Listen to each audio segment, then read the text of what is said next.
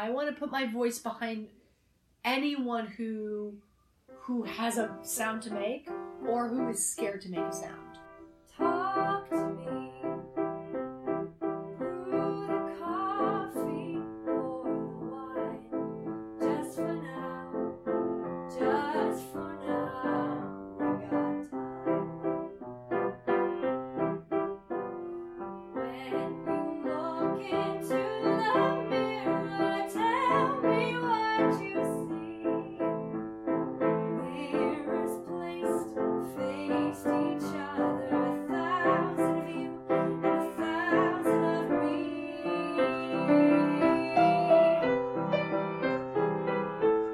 Hello, and thanks to each and every one of you joining us.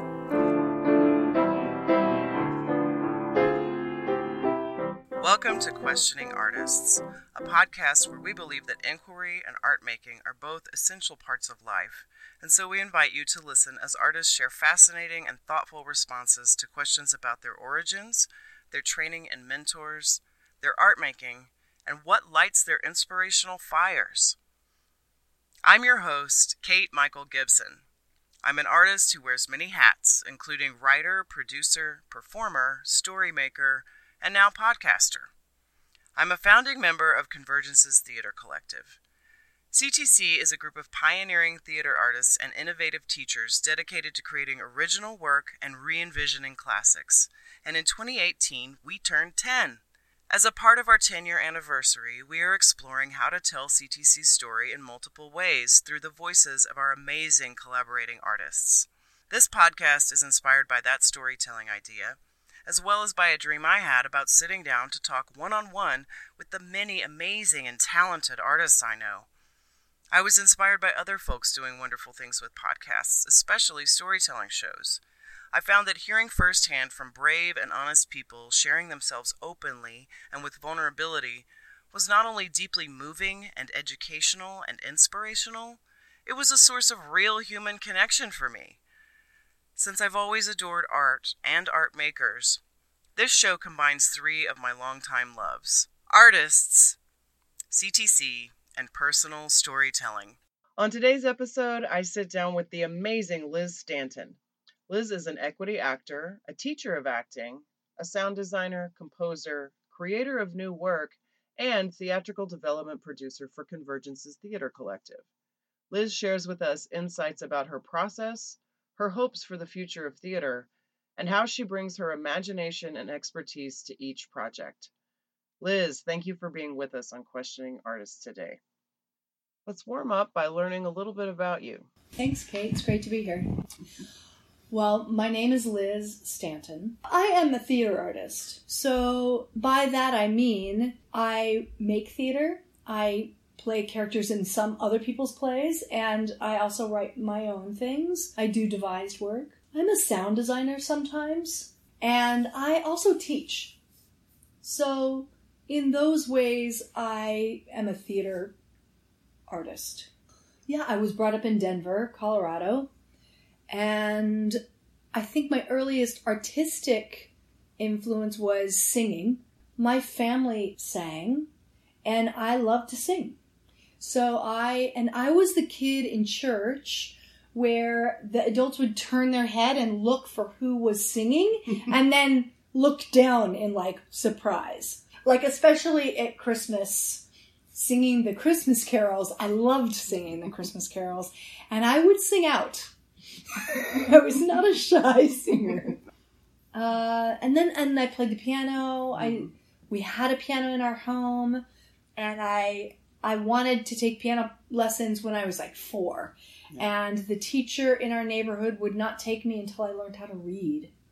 And so I just did, my dad mostly would sit with me and we'd like poke around on the piano. But then I had lessons and I had a great piano teacher who let me sing and play. Like I wasn't very good at playing the left hand along with the right hand and singing. That was too much. She'd play the left hand and I'd play the right hand, and she'd let me sing, like even in recitals. So that was also a real gift. When we have a new project at CTC, we don't always know which of the many incredible perspectives Liz will bring to it. But we do know that we definitely want her on board because she specializes in making the impossible possible. Now, I would love to know how to do that. Can you share your secret with us, Liz? How do I make the impossible possible? I guess the first thing is the attitude of possibility. Like, there's infinite possibility. And many, many right ways of doing something. I don't know. I don't really think of things as impossible. But that phrase was actually put to me I guess 5 or 6 years ago when I met a playwright named Peter Grambois. And I met him at a party, and he's a novelist primarily, and was writing some plays. And I was simply making conversation and said, well, I'd love to read any plays you'd like to send me, or I teach acting. If I could use any of them in my scene class, that would be great. And then I had in the back of my mind that I wanted to do a piece in the United Solo Theater Festival, but I did not want to write my own play. I did not want it to be autobiographical. And so I had no idea I was going to say this, but I just threw it out there. I said, or if you have a play for a woman in her middle age, send it to me. And he paused and looked right at me and said, I'll send it to you tomorrow. And he did. He had a play for one woman in her middle age, and he sent it to me that night. And I read the first 5 pages, and I was like, I have to do this play. And he said, I don't know if it's really a play. I mean, she changes to a tree in it, and I think it might be impossible to do. And I said, well, I specialize in the impossible. And yet, I guess that's why I specialize in the impossible, because I don't really think it's impossible. I think there are many ways to accomplish anything. And I don't know all the ways to do it, but I'm willing to try and learn from other people. And there's so many amazing things you can do on the stage that are not possible anywhere else. So I'm always interested in that. Honestly, I go through the literal versions of it first and then work into the more magical or the more transformational, or how does it work? Is it music? Is it sound? Is it light? Does something disappear because it goes black? Lights are amazing. You only put light in one part of the stage, everything else disappears. And then the work that people do with like puppets and stuff, I'm amazed with that. That is not my skill set, but I love falling in love with other magical things that other people do, and I want to know how to do them, and so nothing's impossible. So it sounds like the first step is having the mindset that nothing is impossible, and then we add to that collaboration with a brilliant ensemble of artists. As it happens, you and I met as collaborators on an original work, Refracting Miss Julie, which was a highly collaborative process between all of the members of the creative team. One might say we were devising rather than writing the play. What's the difference? To me, devised theater is there's an idea for a piece, and then there's some research, and it could be book research or any kind of written research, but it's also research in interviewing, talking to other people. That's how I learned, at least. And then the devising part is allowing all the theatrical elements to come into play, not simultaneously, but within the same week, where it's not a playwright and I'm saying someone else's words that are written and already produced by Samuel French, or something. That it's not a play that I've purchased and read and other people have done it many times before. It's a brand new original work that is co-created by an ensemble of theater artists. In poor theater, we all wear so many hats, and we have so many desires of things we want to do and things, quite frankly, we're good at. And let's put those all on the table and see what comes up. And then we make something. That's the devising part. We make something.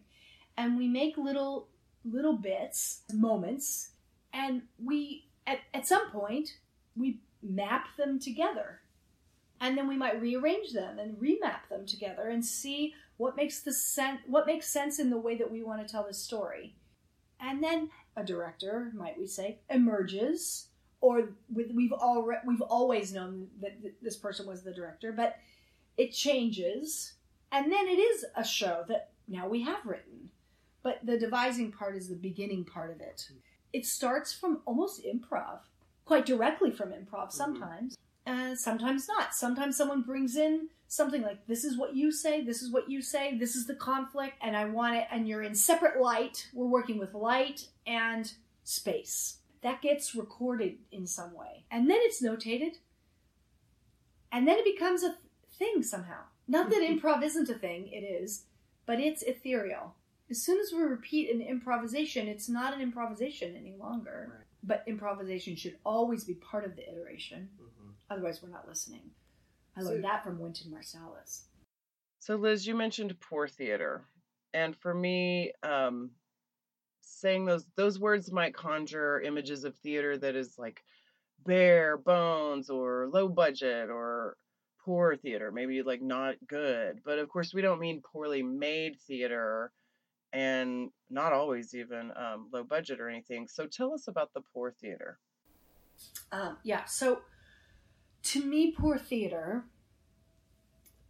is a theater that really centers on the actor, and that the space can be nearly any space, and that the actor's there telling the story. Now, I think the space is essential because the actor's interacting with it, but it doesn't need to be a perfect set or a perfect rendition of the house or the couch or the blah, blah, blah. If we need light, we'll find a source of light.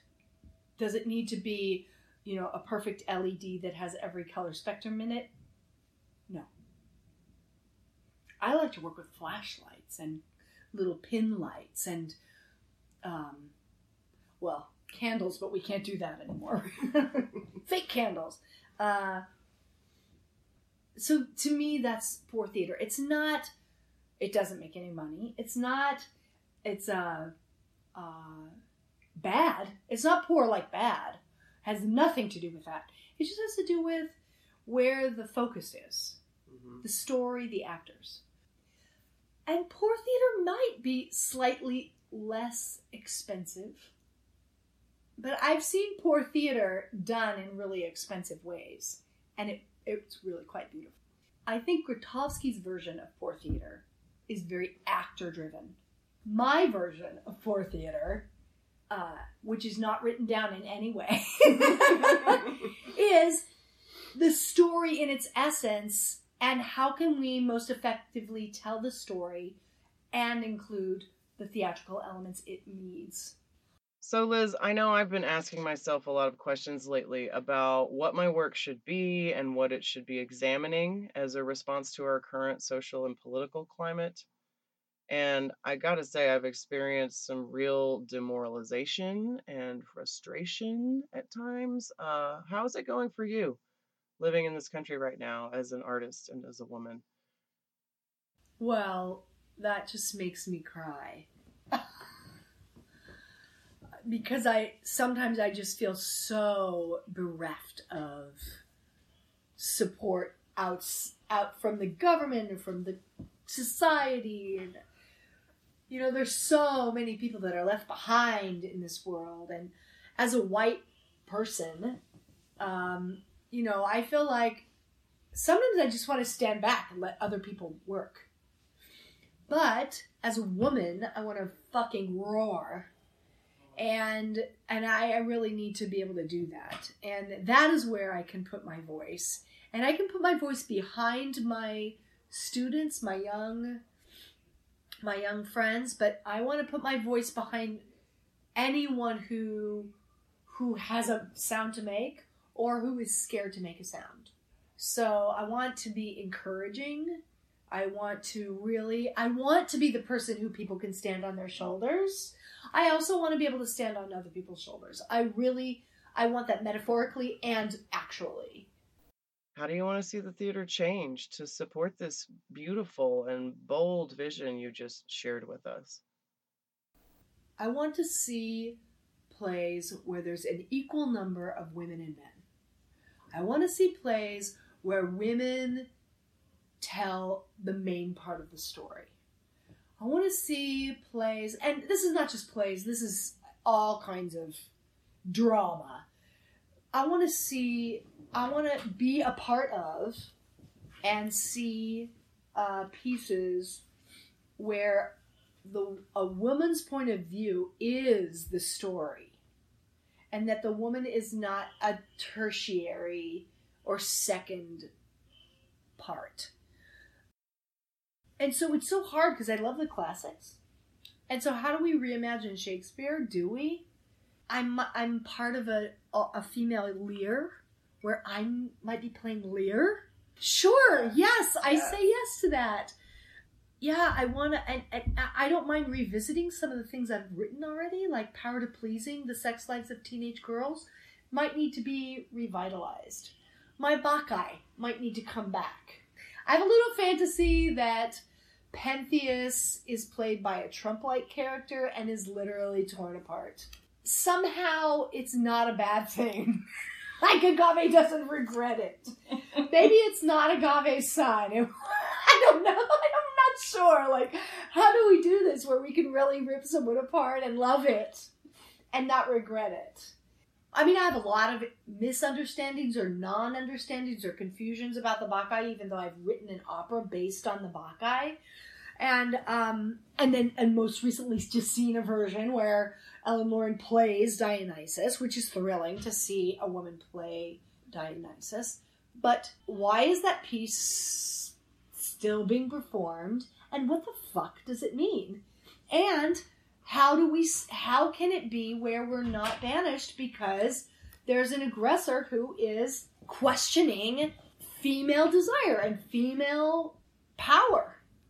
Even if it's up the mountain where they're not even affecting the society.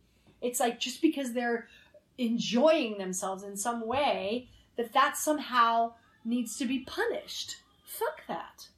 You know, we don't need to be punished for our desire, for our innate human qualities of desire, of sex, of power. To take it into the now, yeah, why not? Like, I'm interested in that. I'm interested in Medusa. I'm in a piece, I'm working on a piece about Medusa, which is also a part of The Woman Who Was Me. We watch Clash of the Titans in The Woman Who Was Me, and with a 7-year-old boy. And what does that mean? You know, better to cut off her head than to deal with her passion and her power. And the fact that she is in her body and loves sex, you know, and that's somehow wrong. This whole virgin whore thing, and you know, I'm not interested in that dichotomy. I'm just not interested in it. And so I'm like both and. Can we have both and? Or, you know, because I'm not interested in either one of those specifically. This idea of virgin is like this innocence and experience. What about that? Or there's like one act that changes us from virgin to non-virgin. I don't know. I am interested in that as a woman, as a young woman. I mean, that's, in a way, we did a lot of discussion in this piece that I wrote many years ago called Power to Pleasing, The Sex Lives of Teenage Girls. I wrote that with 2 other women. Somehow a lot of my artistic life has dealt with female sex and power and the giving up of, or the misunderstanding, using sex for power. And I think there's got to be another way to deal with that. That the desire is not a bad thing, and that it's not a gendered thing, that one versus the other. And it's all about speaking and listening. It's all about jazz. It all goes back to listening and what do you want? What do I want? What am I going to say? How am I going to say it? How am I going to look while I say it? There's so many different ways of, am I going to close the distance between while I say it? Because then it's different. And yeah, I'm fascinated by that. So speaking of things that fascinate us, I know you love discovering new projects and ideas and supporting artists and realizing their artists' visions. As a producer with CTC, your title is Theatrical Development Producer. Let's talk more about that. I'm not sure I know what a theatrical development producer does exactly. Theatrical Development Producer. Yeah, that's what I'm interested in. New ideas, new works. I feel like it's a gift to have a group of people to offer support to an original idea that wants to be theatrical. People say, how about this? And I say, sure, let's have a conversation and see what can come of that as an idea. And we've done some readings of things and that have been, fascinating pieces. And then we've also done some workshops, and that has been really fruitful, very fruitful. And so I'm interested in bringing new ideas to the table and seeing how they can come about. And that little seed got planted at Naropa when I started writing pieces in conjunction with other ensemble members. I never thought of myself as a playwright. I still don't. And yet, there are 4 plays that have my name as a contributing writer, which I still find kind of surprising. But theatrical development producer, yeah, I make things. And I make things with CTC. I don't really make things with other people, except for in the classroom. So, yeah, CTC is who I make things with. And we have a lot of collaborators, and I love that. But right now, we're in some really fruitful work with Peter Grambois. Wonderful. Because he has another play called Nahunkara, or Nahunkara. I still don't know exactly how to pronounce the title, but that's okay. Sure. That's a work in progress too. Yes. And so we'll be in residence at Denison University this May with some students, and we'll be making theatrical versions of these incredible scenes. This play is completely magical. It takes place in 2 different time periods and 2 different states in the United States in the 1800s, one early 1800s, one later 1800s, but 2 different generations of a family. And the second version is in Colorado, and there's this snowstorm where it's 15 feet of snow, and then everyone's snowed in, and they carve out these caves in the snow, and they live through the winter, and they get lost, and it's dark, and it's so magical, and they end up with other people who they don't know who they're with, and it's really quite a bit of a romp. It's almost like a midsummer, but it's in the midwinter, right? And so we're gonna make some of this. There's so many yummy projects on the horizon. You mentioned Peter Grambois, the playwright, and his new play Nahunkara, which brings us back to talking about making the impossible possible. And then the play that Peter sent to you, which turned into several years of development work and productions. And it's been very inspiring to watch The Woman Who Was Me grow over time. Tell me more about your creative process with that production. The Woman Who Was Me, a play for one woman by Peter Grambois. I did a table read with Peter and a couple of other people just listening. And that was fantastic. And Peter and I had some conversations about what's possible and my ideas of sound and what's physically happening here and what is this tree image. And so we did a lot of talking, and I did a lot of reading and rereading of the play, and I would talk about what's possible. I predicted this play would be about a 50-minute play. I was wrong. And we only had an hour slot, and the play was 75 minutes. So, when you are first rehearsing a play, you don't don't know how long it's going to be. I mean, even a week before, it's like, are we going to be able to do this? Well, we didn't know. At least I didn't know. And I think it was 4 or 5 days before the show, we realized this is not possible to do the whole piece. Fortunately, Sylvia Brown had been helping me run lines, because it's 75 minutes of lines. It's a lot of words. And so I needed help with that. So she knew the play intimately. And I was really scared about how we were going to cut this. And she said, she could tell. And she said, Liz, can I just do this? And I said, yes, please. And she said, you can't just do snippets. Like, it's got to be chunks. Mm-hmm. And she said, I know. And I think she got back to me in 45 minutes. And then we labeled her the dramaturg. You know, dramaturgs know how to put things back together, take things out, put things back together. I know the meaning of everything. And yeah, we had to do that. And it flowed incredibly well. And it was within the time. In fact, it flowed so well that the playwright, Peter, said, you don't have to put anything back in, as far as I'm concerned. And I fought to put things back in. I said, no, we need those parts back. And so in 2015, and we were able to do the full piece. Yeah. And we added everything back in but maybe 5 lines. And then Jeremy organized this winter performance suite, which was at Theater Lab here in New York. Then we took it to Boulder, Colorado, to Naropa. And there we established an informal version of an Act 2. It was a talkback. But we had guests from Boulder. It wasn't a talkback with just me. It was a talkback with me and female artists in Boulder making work. And there we discovered, this talkback is about female voices, empowering the female voice. What are we doing to get our voices out there? Because the character in The Woman Who Was Me, she's struggling to find her voice. She struggles.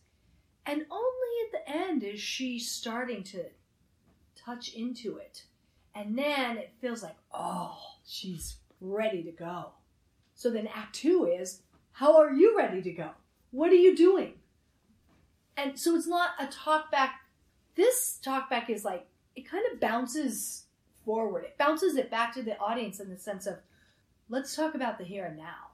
So, Liz, now that we've discussed the here and now, let's talk about the there and then.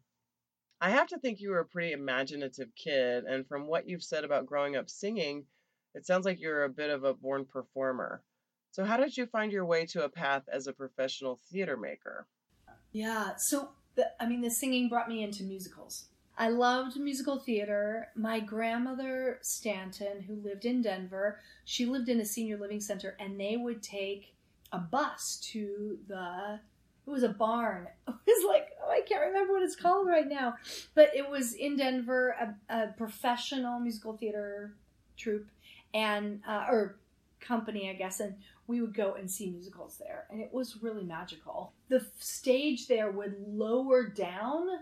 So, like, there were these 4 columns in the center of where Country Dinner Playhouse, that's what it's called, Country Dinner Playhouse. So the stage would lower down after we had all our food and stuff. There's these columns, and then all of a sudden, the stage lowers down, and there's actors on the stage, like preset. It was very magical. And then we found out about auditions for a show called Heaven Help Us, and I auditioned for that show, and I got in. And that was like the beginning of the end of me in theater. The beginning of the end. Yes, I know that feeling. So you and I met several years ago now, working on a CTC project. Tell me the story of how you came to be a part of Convergences Theatre Collective. When I realized I didn't have a tribe any longer, so many people had kind of dissipated, either out of New York or whatever, I decided to very consciously do a search. And in a way, I took the advice that someone had given me about how to find an acting class, which is ask people who you respect. Right. Their work, who they're working with. And so I made artist dates with people. Wonderful. I had coffee and I went to see work that I was interested in and talked to people. Jeremy was back in New York City. And one of the people who was really recommended to me by Kate Kohler-Amory is go hang out with Jeremy. And we had coffee and we sat on the swings in Central Park and just talked about what we do, who we are, how we make work. And then Kate and Jeremy were working on a piece based on Miss Julie, and they asked me if I would be involved in that, and here we are. And that's when I got to meet you. Yes, and that's when I met you, Yes. and I think that was the first piece that Jeremy and I worked on together, and we did some devising. We did some moments with that, and I was in the chorus. I was the sound designer. I was also like an ensemble person at one point, and then at some point I got to be Kristen, and then we ended up doing the whole piece at out in Brooklyn. Yeah. So, and there again, I wore a couple of hats: sound designer and actor, and I have sound designed a few pieces for Jeremy actually with CTC, and I haven't been the actor, and that's been great too. But that's how we started, and thank God we haven't stopped.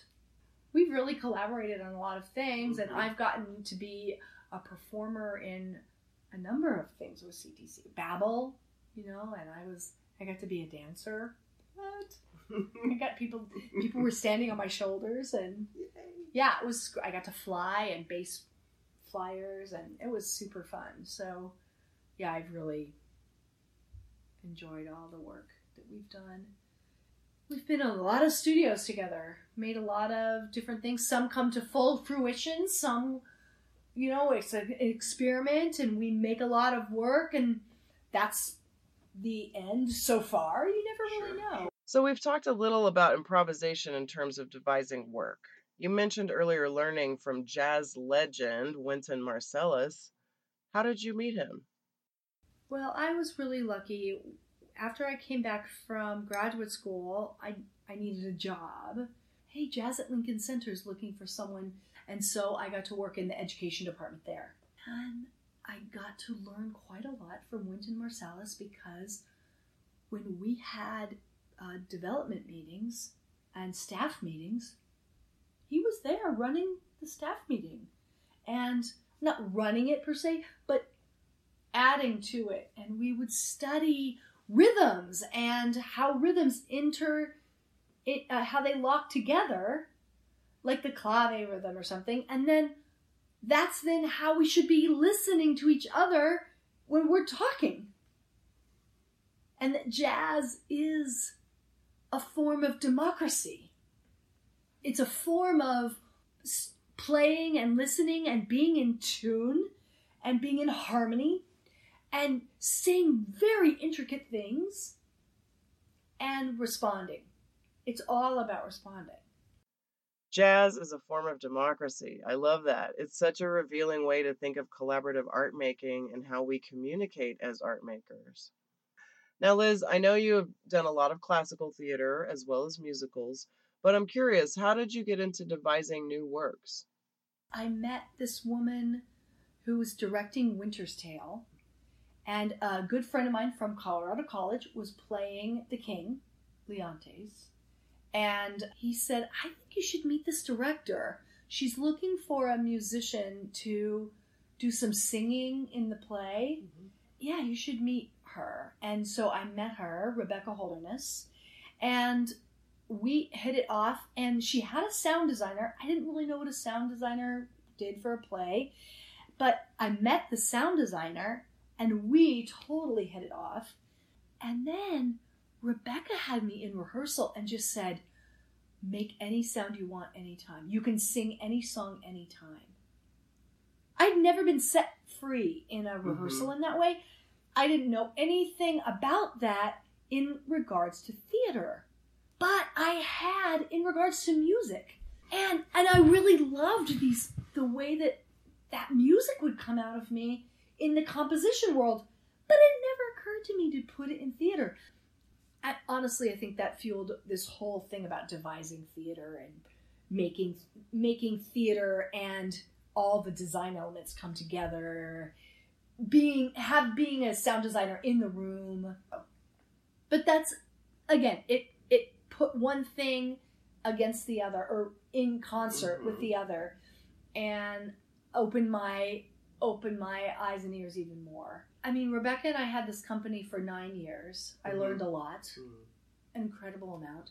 And like I said, these people who I met, Richard Armstrong, Wendell Beavers, Stephen Wong, and all the actors that we got to work with, amazing, incredible actors, I learned so much from. And then this opportunity came to go to graduate school.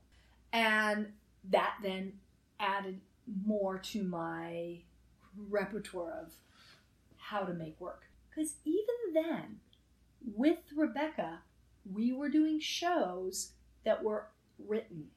They were scripted shows. Sure. I did not know what devising was. I knew how to devise a score. That's called composition. That's not called devising. And very gradually I called myself a sound designer, only because other people were calling me that. And then they were calling me a composer. And I was like, what? So then I was like, okay, I am composing. I am writing music. I'm composing. Yes, I am. And then a few years later, I went to graduate school. And that is where I learned how to devise. What's driving you in your work right now? As a theater maker, as a teacher, as a woman? The pure anger that I feel and the almost desperation of getting the voice out is really underscoring whatever I'm trying to do now. Right now it feels a bit like a struggle. But I do think that women around the world, and specifically in this country right now, are feeling more empowered to say what happened in the past, to call things out right now, and to hopefully make changes for the future. That's my hope. And if we are going to continue to encourage and empower women, I need to do it for myself, but we do it for each other. And it's not just woman to woman. It's like, it's all of us inspiring each other. Yeah. So now we're inspired. So, but there's like a fire sometimes beneath the inspiration. And that hasn't always been. Sometimes I'm just inspired. A little more light. Sure. Right now, it does not feel very light. It feels a little desperate, and there is some anger. And sometimes there's more than some. We can absolutely talk about empowering voices in the world and getting them out there. Creatively, politically, socially, all of these ways that we can get our voices out and empower us, women specifically. So Liz, I hear you're leaving soon to do a show in India. What an adventure. I have been invited to perform with the Oroville Theatre Group. They are doing A Midsummer Night's Dream, and I'm going to be playing Titania and Hippolyta. So the Queen of the Fairies and the Amazon warrior. It's a mix of professional theater artists and community. And I think it will be an incredibly international feel and cast and all that. I'll be there for 2 months. Wonderful. Yeah. Okay, a few last things before we go. Who are some of the artists that inspire you? Sophia Miva, Jeremy Williams, Simon McBurney. Then Steve Wong, who is my acting mentor and amazing human. I'm always looking to discover and enjoy new, or at least new to me, female playwrights. Can you share with me a few of your current favorites? Teresa Rebeck, Afra Ben. Oh, there's a woman playwright who wrote about patriotism in the early 1900s, but I don't remember her name right now. So I've been collecting the names of female playwrights. The League of Professional Theater Women has an entire program about female playwrights that are just not produced, but they've been amazing writers. Last thing, please complete this sentence. Art is an amazing source of freedom and voice. Liz, it's been absolutely wonderful. Thank you so much for joining us on Questioning Artists today. I hope that, like me, today's conversation brought you inspiration and insight. Please explore CTC's website to find out more about our artists and projects, and to sign up for our mailing list at convergencescollective.org. Questioning Artists is produced by Kate Michael Gibson and Jeremy Williams, with collaborative consulting by Kalita Davis. Our theme music was composed and performed by Kate Jaworski. Visual imagery and animation was created for the show by Natalie Loveland. The conversation you just heard was recorded on October 21st, 2018.